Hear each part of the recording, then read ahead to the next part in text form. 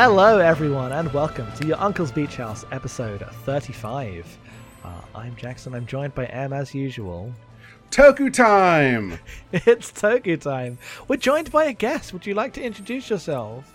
Hi, yes. I'm Casey, also known as Minovsky Article. I'm clutching my Magatama, and I'm ready to speak on Gamera's behalf. Damn. That's right. That's never backfired on anyone. Well, that's true. I guess what that means is we're doing Gamera 2, Advent of Legion. Advent? What? Where'd you get Advent? From the title screen. It's Attack of Legion. Okay, well, the title screen said Advent of Legion. Did it really? What? I'm gonna go get it, but yes, it did. I think it depends on which release you have. Advent I have does the sound Arrow release. I don't remember what the Arrow thing said. I just know it's Attack of Legion. Advent does make it sound more biblical. That's true. But I thought it was a really cool choice, and I remember this for being sick. I'm scrolling through. It's in the other room, so I'm not going to go grab my Blu-ray, but I literally have the Blu-ray, and I don't remember it saying Advent, but you could be right. I have no idea. No, I believe you that it could have been changed for the Arrow release, or the Western release. You also have the Arrow release. I watched this on my Plex. You have the Blu-ray! I know. I know. I had a real bad night. Just please. Well, you know what? This is Gamera 2, the one with Legion. Anyway, yes, Attack of the Legion is the Plex name, but it was Advent of Legion in my thing. I'm googling. I can't get the thing. I'm prepared for this. Because the literal translation is Invasion of Legions. I don't know why you'd come. I don't know who would have translated that as Advent. Our title is Legion, for it is many. Well, anyway, either way, regardless of what you want to call it, it is the 1996 kaiju film directed by Shusuke Kaneko and written by Kazunori Ito. It is a sequel to Gamera, the Guardian of the Universe, which we watched like a year ago at some point. Yeah. Now, before I summarize what happens in this movie, would you briefly like to summarize your experience with catching up? Oh, yeah, okay. So the Arrow sets, the big, giant, deluxe, cool-ass Arrow set came out, sold out instantly. Yes. I was like, damn. It do be like that sometimes. And thankfully it rolled back around. They put out separate box sets, and they're a little cheaper, and they come with less stuff. Whatever. Actually, they're not any cheaper. That's the worst part. But they do come with less stuff. But I did pick up the, I actually picked up both of them, but I haven't opened the original trilogy, or the original set boxes at all yet. Put it in the first movie. I'm like, I know we're doing this. And I'm going to watch the first one again. And when I looked on there, I was like, I'll just watch it dubbed. And there's two options. There's the dub, and then there's the UK dub. And I was like, what is the UK dub? What could that possibly be? I put it on.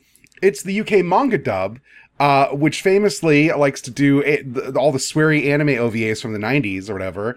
And their decision for this was to add inexplicable techno over any time the soundtrack wasn't on, basically. And not just like a whole track, like one song, over and over again. Just anytime, dead time, don't trust the people are going to like Gamera, we're going to put this like thumping techno over it. It was amazing. I had a great time. What a terrible version of that movie. That's such an amazing idea to go from Koatani's sweeping score into like this generic Euro house beat. Yes. Unfortunately, all the rest of the special features are like, hey, there's spoilers for the entire trilogy in this, so don't watch them. And I was like, okay. I listened to the director or the audio commentary, which was fine. It wasn't the director; it was like some film critic or whatever, who was way too YouTube man about it, but was moderately informative. One of the features spread out over the 3 trilogy discs is interviews with 95 different crew members. Yes. So yeah. Unfortunately, I can't watch any of that yet, but I want to. Good you stuff. know, I think YouTube men should just do commentaries for their movies. If their fucking essays are going to be as long as the movies anyway. That's fair. That's fair. You're not wrong, but it could have been better. It could have been better, is what I'm saying. That's fair. I've sent this title card that says Advent of Legion right there. I only critique the people who made that choice. I think that's such a cool name. It just doesn't come from anything. The title card is also notable, though, because they take one of the characters in Gamera, and it's just the part that looks like a flaming cross. Yes. And then yes. fade So the rest sick. in. It has like beautiful blocky 90s CGI as it like this flaming cross spins, and there's 2, and I'm like, damn, let's go. Yeah. Okay. That's about Gamera. We already covered that movie in another episode. You can go listen to that in the archives. Jackson, what's the plot of Gamera 2 Attack of Legion? All right. Let me see if I can flex my muscles and do this one. The plot of Gamera 2 Attack of Legion is that a bunch of meteors fall in Hokkaido, I think it is, and they start like spawning small creatures, which eventually are called Legion, a bunch of bug guys, and trying to like make this flower on top of one of the skyscrapers. No one really knows what they're doing. There's our like main human viewpoint character is a scientist girl who is like, this is like trying to colonize Earth, and they're going to send this space, like this is an alien species. They come to places, they do this, they ruin the planet because they're like producing too much oxygen, and they're going to starve us all because too much oxygen is poison. And they're going to when this flower explodes, it will send a seed up into space, and then they'll go to the next planet. This is just their cycle, and so this is now like an existential war. It's not like a monster that can be reasoned with. This is a war for the survival of the whole planet, which means that obviously Gamera shows up and helps them beat it over the course of 2 hours. At first he helps out, and then in the second city, that one just gets blown up. That one goes real bad, and then so they have to all put their faith in Gamera at the end. There's like bits at the end where he comes to Tokyo for the final showdown, and Gamera, they have to like help Gamera by shooting cruise missiles at the rocket at the other guy, like the big Legion that spawns, and then like Gamera wins, and then they're like, oh, I guess we won. Thanks, Gamera, for protecting humanity. And then the main girl has to be like, that's not what Gamera does. We will be the threat one day. This is an environmental parable, you idiot. and then a really cheesy song plays at the end. It's a very light plot movie. It just like it's a basic versus movie in that there's this cool monster that comes up. The movie's about investigating them. Then Gamera shows up and fights it for like three big acts, and that's kind of the movie. It's very plot light, I think. Before we get into anything, because you mentioned the cheesy song at the end, I want to say that nothing dates this movie as a movie from 1996 more than that song, which has extremely Hootie and the Blowfish guitars in it. Thank you. It really does. So the thing it actually made me think of, which is a decade later, but similar era of music, is the 2 Death Note movies, which I don't know if anyone here has seen. But they absolutely cut the credits with some Red Hot Chili Peppers for no reason. Mm-hmm. I remember the advertising for those movies were all Danny California. Yeah, for the Death Note movies. What's going on with that? Anyway, this is a great film. I'm glad we watched it. Yes. Yeah, this movie is like really interesting because I think it coasts in large portion on the part where Gamera Guardian of the Universe is one of the best kaiju movies ever made. Yes. But by coasting, I feel like reveals a lot of interesting frictions of the genre here. Yes. When the lady at the end is like, we need to make sure Gamera is never against us and protect the planet. There's nothing in the intervening hour and a half of the movie that suggests that humans should not just be wiped out immediately by Gamera. No, which is like I really like that because the movie's not about that, right? So the movie's not actually about how all of the Japanese military, self-defense forces like in this movie are evil. That's not a subplot. It can be in many of these movies, not in this one. Yet it makes that come off stronger. They just have the only thing they can do to help is fire cruise missiles at the bad guy, and it helps. It actually helps in this one situation.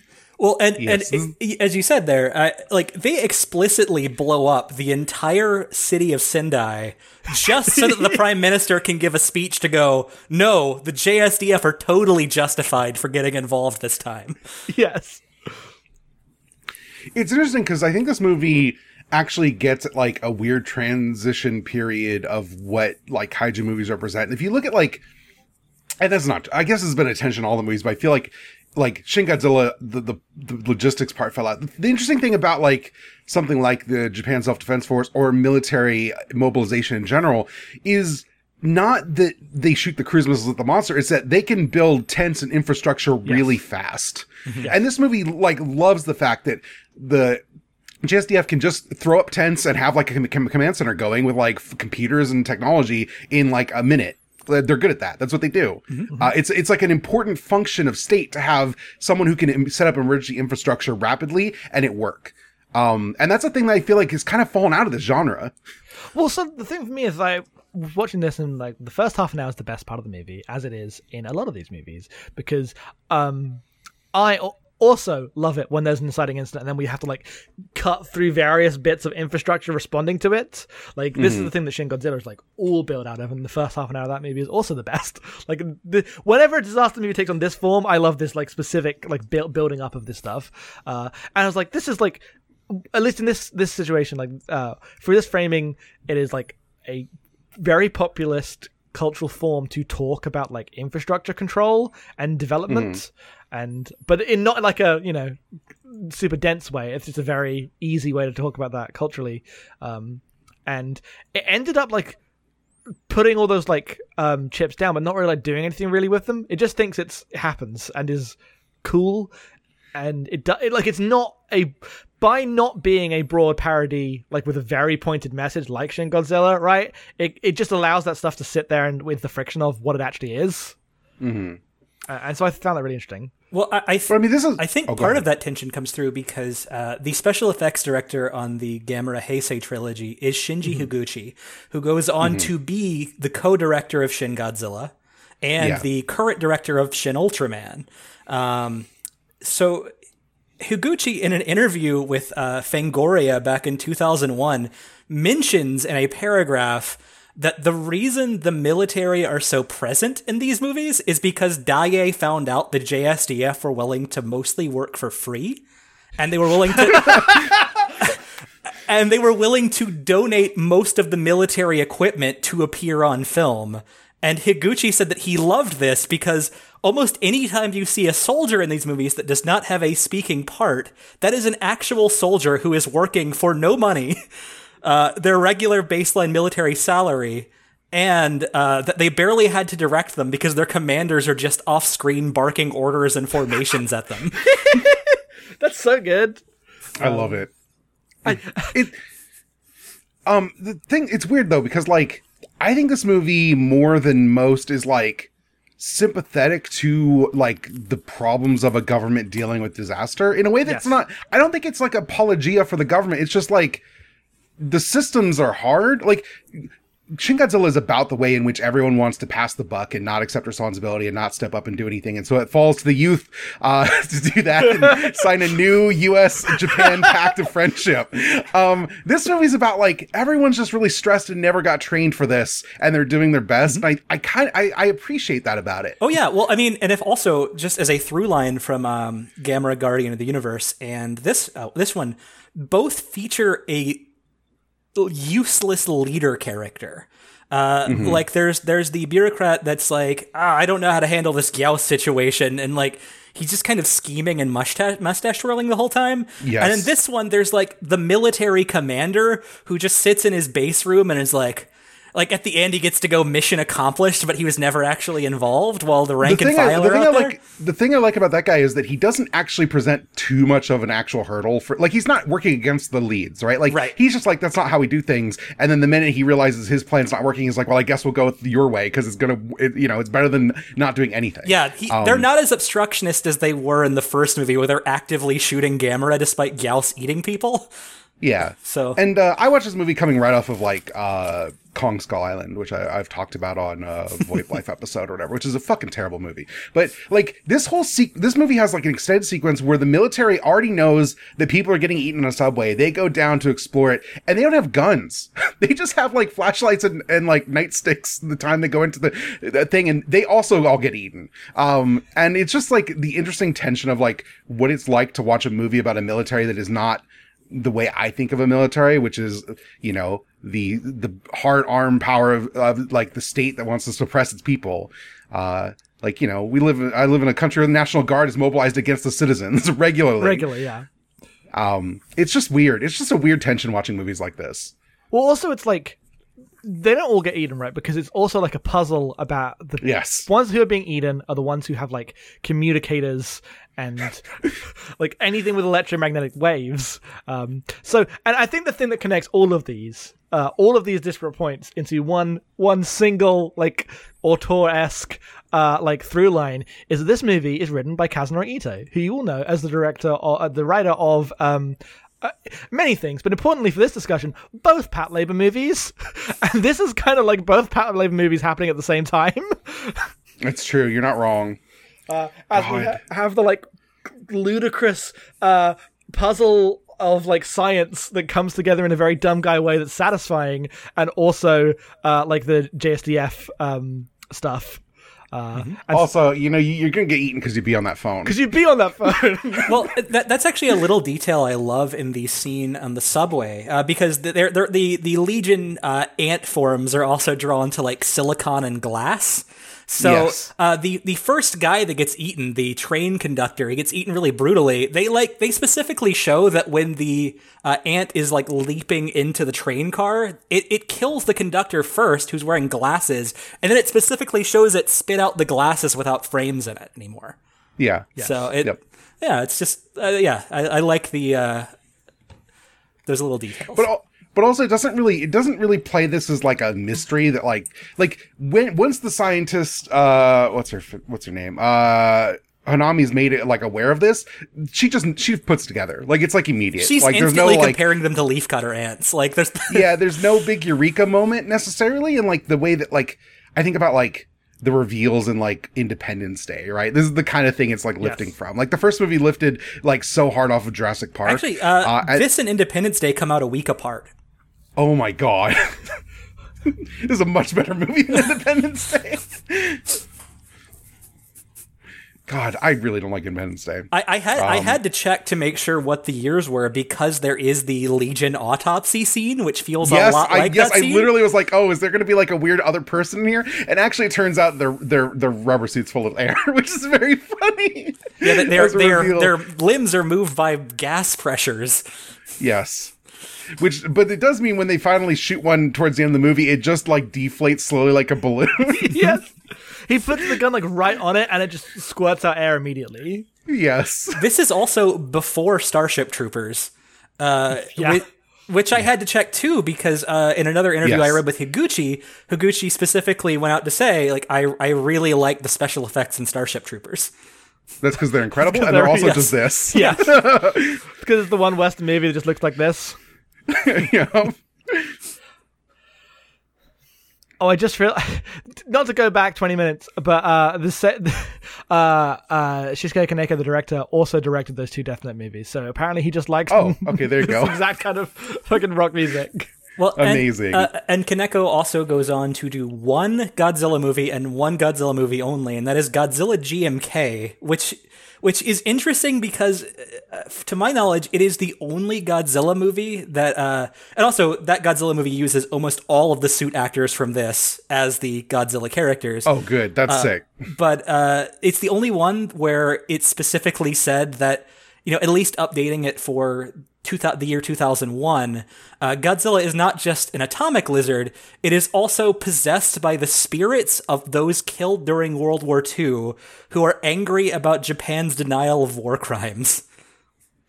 Man, I need to watch that fucking movie. King shit.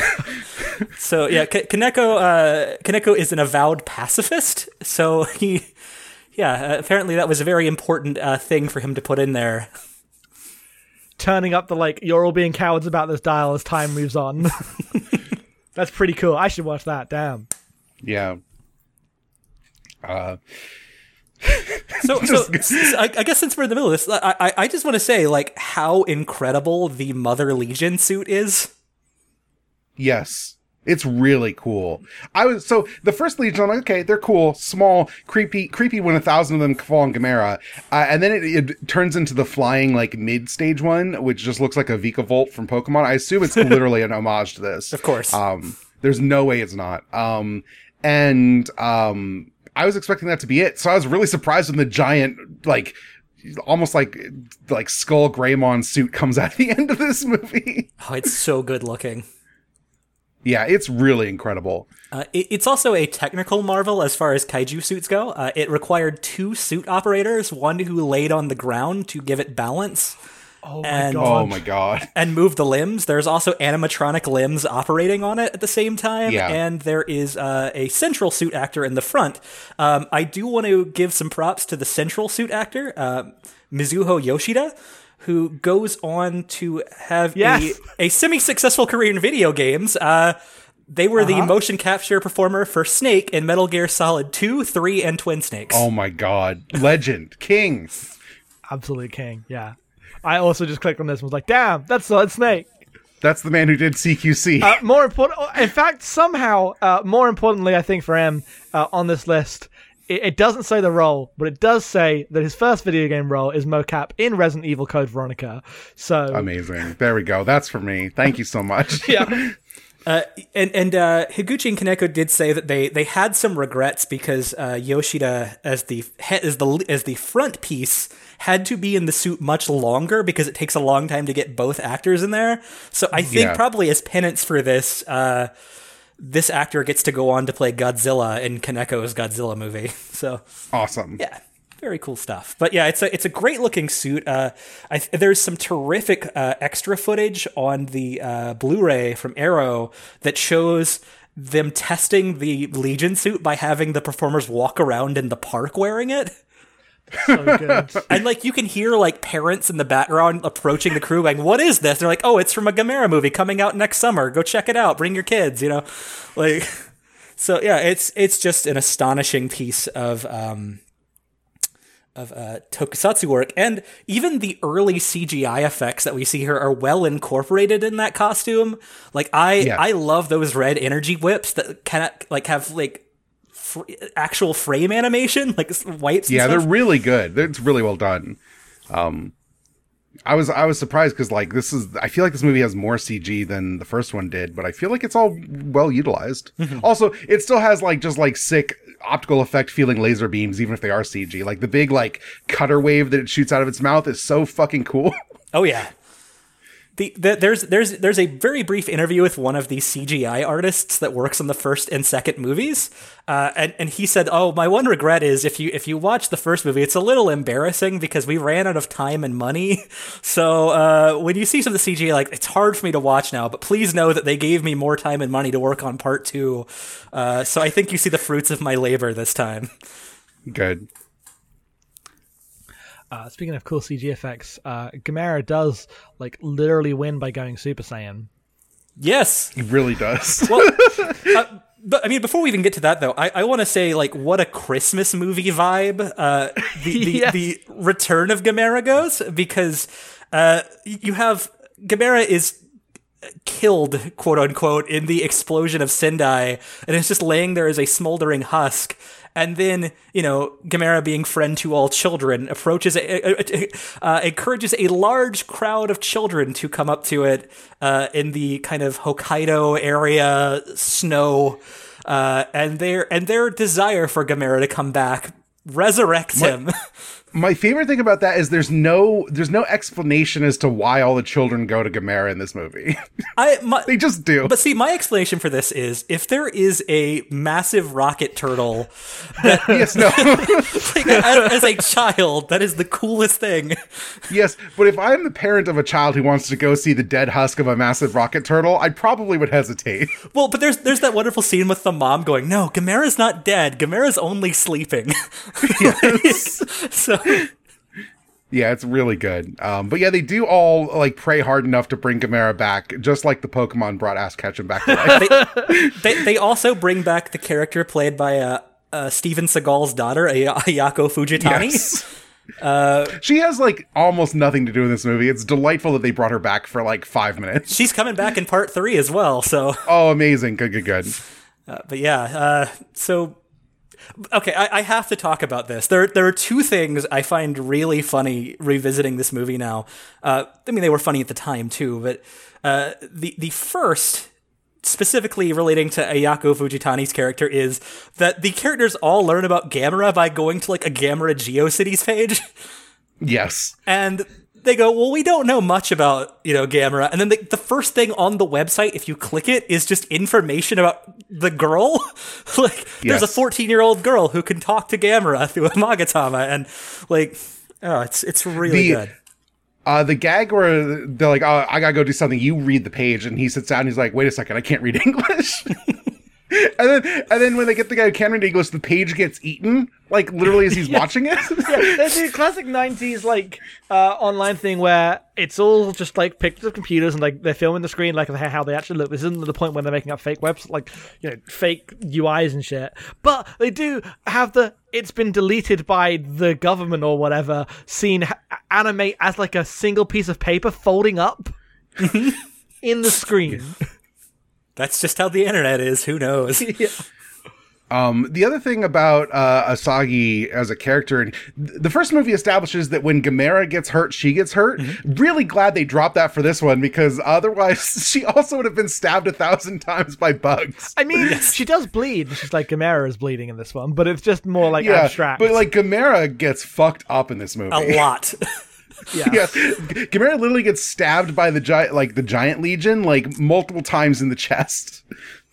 A lot. Oh, okay. So the other thing I wanted to talk about was first, it's important that this is in 1996 because this is a year after Neon Genesis Evangelion is in the public consciousness, and special effects director Shinji Higuchi, who rumor has it is the namesake for Shinji, was the storyboard artist for many episodes of Evangelion, is a close friend of Anno's, and I think that's why we get the Bible quote to name Legion.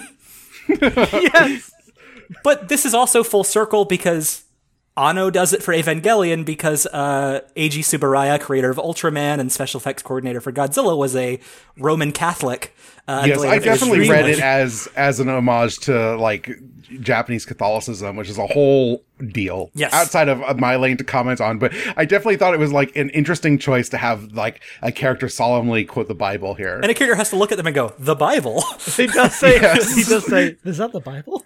But I also love that this one soldier, who no one else but another soldier is around, quoting the scripture, is instantly picked up by the media, and they're all like, this monster, now known as Legion.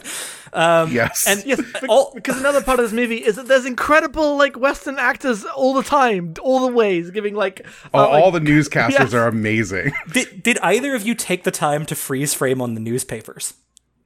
No. I know, I don't think so. Okay, so no. the newspapers are really interesting because they did take the time on those papers to write grammatically correct but very straightforward reporting on the incidents. But if you look at all the stories around them, they are actual news stories from like the New York Times. You'll just get like Rudy Giuliani cutting welfare budgets and stuff. Like in the middle of all this, the president's like, sorry about what happened to Sendai, and then there's Giuliani.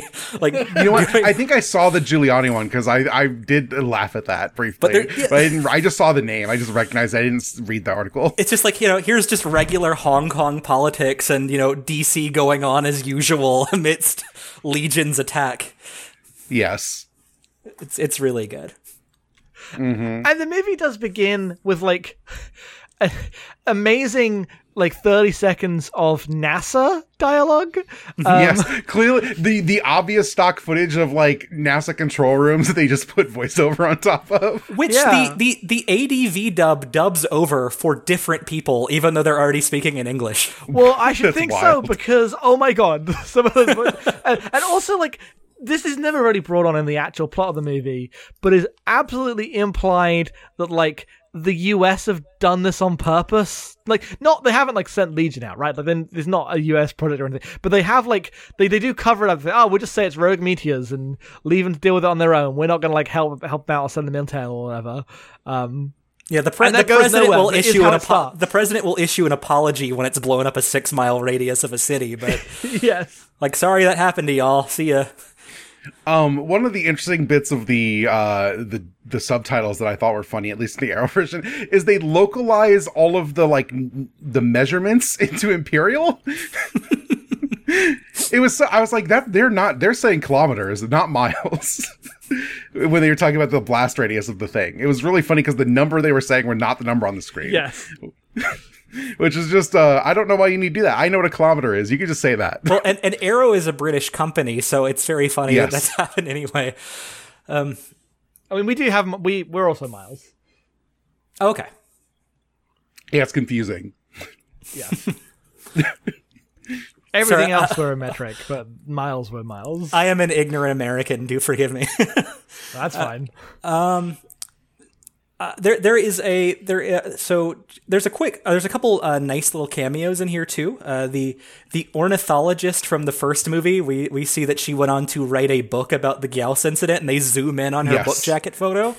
Yeah, it's really good. And right before the final battle, there is an old soldier talking about how he had to run from the fire bombs during the war as a child, but now this time he's not running. And that was Ikiji Kobayashi, who is the much beloved Captain Morimatsu from the original Ultraman series.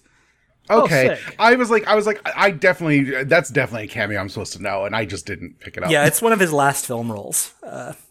That's great. He gets to appear for just a few seconds.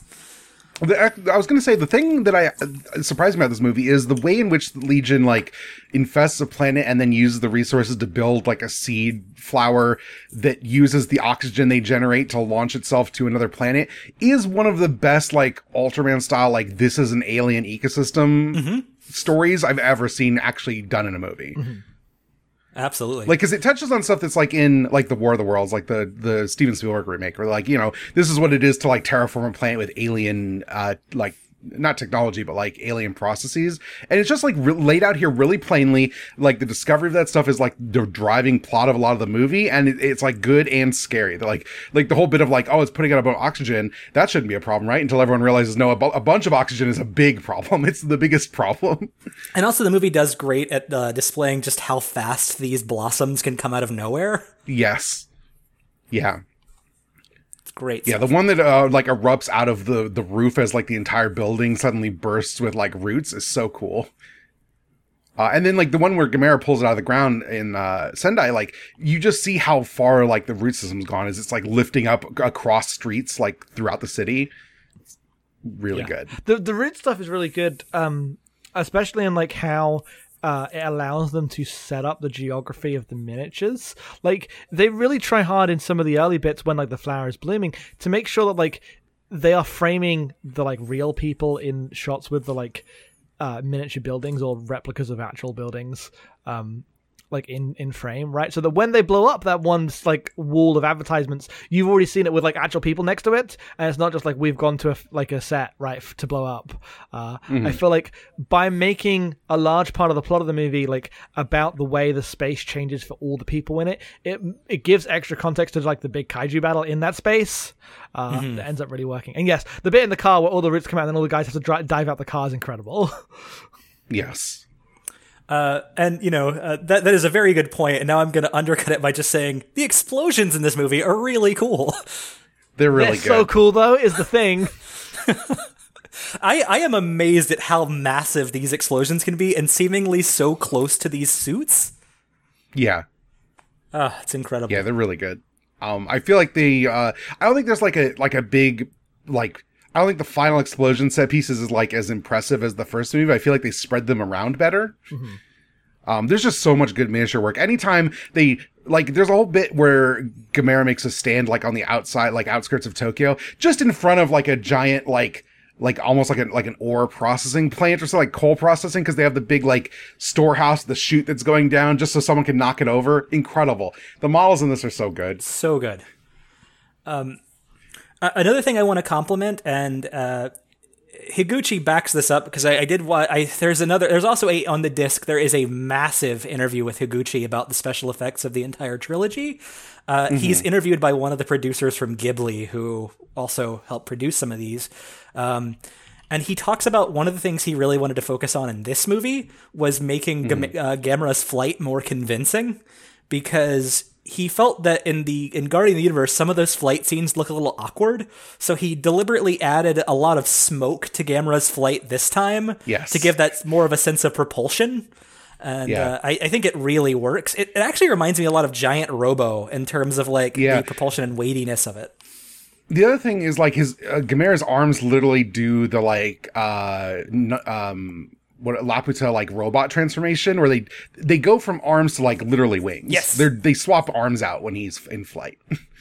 Yes, and he does tell the Ghibli producer, like, I was actually trying to capture a little bit of that from what I saw in the early Miyazaki movies. Mm-hmm. So, the other thing I really like about Gamera's design in this, and it's like one of my things like the legendary Godzilla I feel like gets this really wrong is like Gamera is not enormous. Like, you know, it's like I just looked up, it's like 60 to 80 meters is like Gamera's listed height. And Gamera is smaller than some of the buildings it's walking around in this movie. And I love that about this. Yes. It's a thing that like I don't need the kaiju to be like city dwarfing. It's cooler when they have to navigate around the structures that people have built. Like the Godzilla being 50 meters in 50s is cool because it towered over everything. But if Godzilla shows up now and it's not as tall as all the buildings, I think that's a great thing. I think that's really interesting. Completely agree.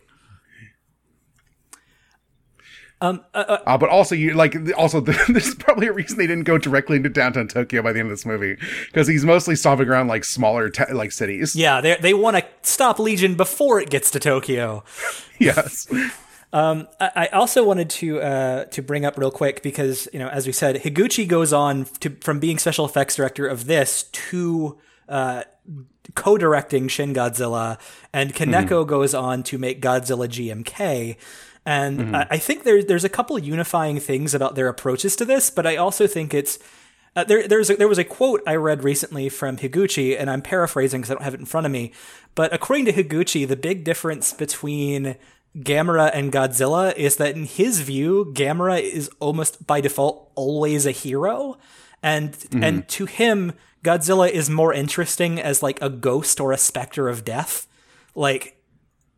He finds Godzilla more interesting when Godzilla is villainous, whereas in both Guardian and in this, there is a scene after the fight where Gamera always pauses and turns to acknowledge the crowd of supporters.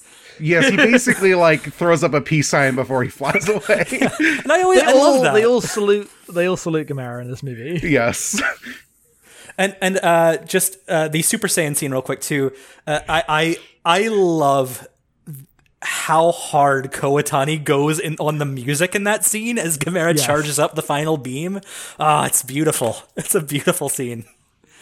The interesting thing about that is because Gamera is like the heroic figure, it doesn't play it as much of like the body horror as you would expect, where the turtle's chest literally opens up to shoot a giant beam out of it. Like that kind of reminds me of like the ways in which like Godzilla in Shin Godzilla like has a tail made up of skull, like the bodies of everyone who's died from nuclear power or whatever. But it doesn't play with the same tonality of that in a way that's like really interesting to me. Cause like that, like the Chicken Godzilla also has the thing where it's spraying blood all over the walls, but it's not played the same way as when Gamera blood sprays the wall and it's like just green goop and everyone's like, oh, it's the blood of Gamera. Isn't that sad? Yes. Yeah. No, I mean, one of the military characters literally says after Gamera destroys Mother Legion with that beam, there's your line of defense. Yes. It's really funny. Also, I mean, the body horror too. When Gamera's firing that beam, the pupils disappear. Yeah. It's just wide-eyed and kind of terrifying looking, which will come. Some of that terror imagery does play into the third movie in ways I'm not going to spoil, but it's because I was surprised multiple times that Gamera made it out of this movie. I thought, like, at first I thought Gamera was going to die. We get a second Gamera show up, kind of like a Mothra situation where sometimes you get, you know, child Mothra evolving throughout the movie. There will always be a Gamera to defend the Earth in some way. Yeah. Because it looks like Gamera dies like twice in this movie, and then it explodes a giant, like, radiating beam. I mean, I really do think that this movie just continues a very proud tradition started by the first at being some of the best looking kaiju movies you can make. Yes. Yeah, it's really impressive. And these were talked about. I think, as you said on your first episode, the first one won awards and was in some ways a controversial topic at the time because some of the sci-fi and fantasy establishment of Japan didn't want kaiju films to win awards in that way.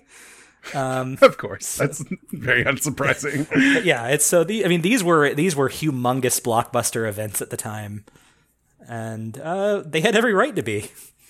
Yeah, no, they're great. This movie's just really fun. Like, And they're 90 minutes. Like, that's... Cannot be overemphasized how much it is good to have a movie that is under 2 hours to enjoy and not be made mad about any thematic elements in. and the pacing on both of the movies that you've seen so far, they move right along. There's not a ton of padding. Yeah. Nope. Yeah, these are just good movies. I think I prefer the first one, but I love this one too. I think the first one's a better movie. I like all the creature stuff in this one more. Yes. Like, Legion's just way cooler than Gauss is. Sorry. That's true.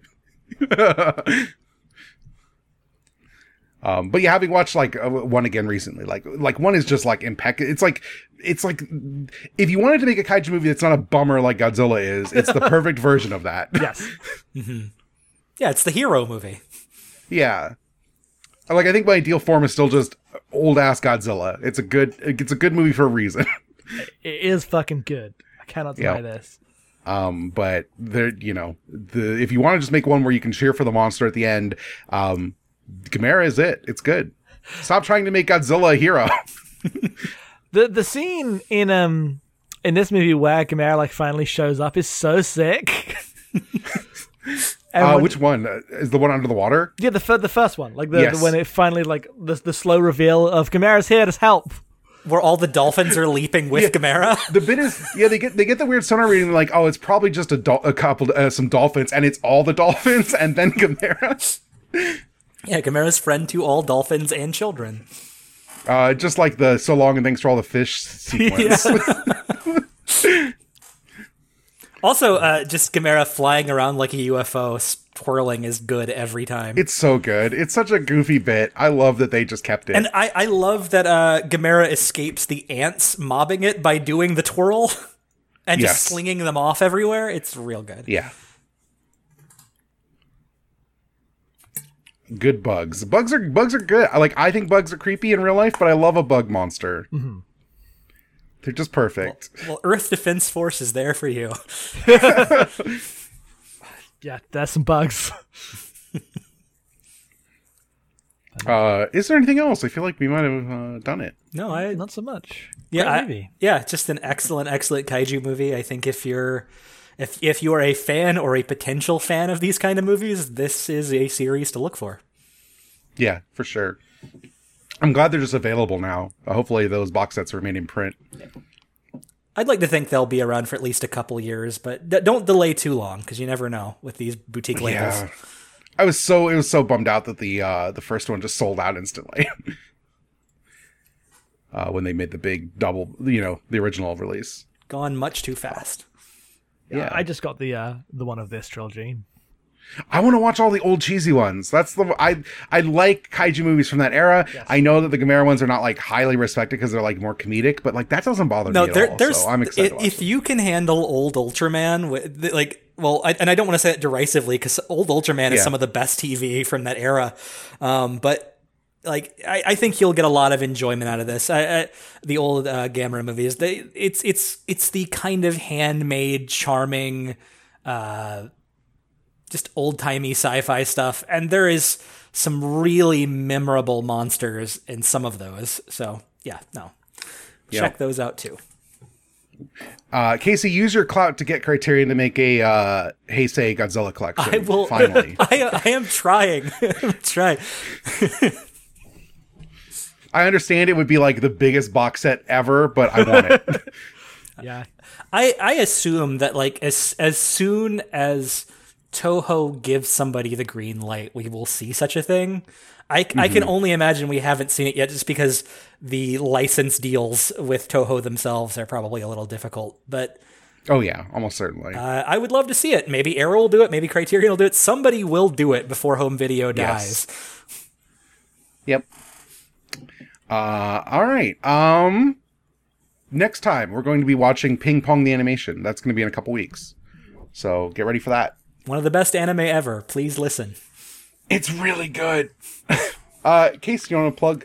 People can find you. Sure. You can find me on Twitter at Manovsky Article. I really don't have anything else to plug. So in the event that you came to listen to this podcast because you were either interested in Gamera or because you saw me linking to it or something, I'd encourage you to stick around and listen to other podcasts on the Abnormal Mappings Network. I did appear on their Great Gundam project for the G Gundam finale almost 1 year ago, and that was a good time. You were very polite at how not into G Gundam we were. The thing is, it's been a year. I think about Chibney Crockett almost every day. He's a hero and a legend. That's right. Yeah, the greatest pilot of all time, Chibney Crockett. I agree. No, but yeah, it doesn't bother me. I know y'all have gotten some flack since then from some people who felt you were a little too impolite to it. But I came on as a super fan, and I thought you were very polite to me and to the show.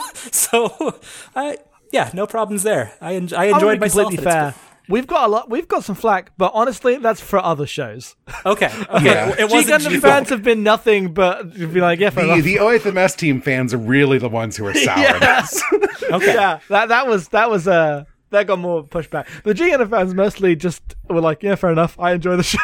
Yeah, okay, well, people. You know what? Then I'm glad that the community I pinned myself to has been respectful.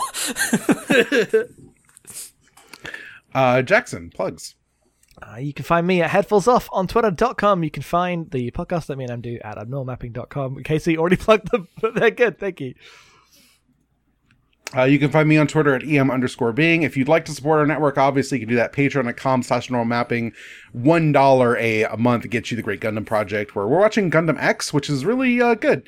And Ghost of Shell's Standalone Complex Second Gig, which has been a bit of a chore. We're doing it with our friend Austin Walker. That season is like in its back half now, I guess. So look forward to more Gundam forever. Yeah, the Gundam is officially going on forever. So until next time, watch some anime or a kaiju movie or something. Shit, they're all good. Most of them are good. Yeah, don't watch Kong Skull Island. That one's bad. Bad. Goodbye.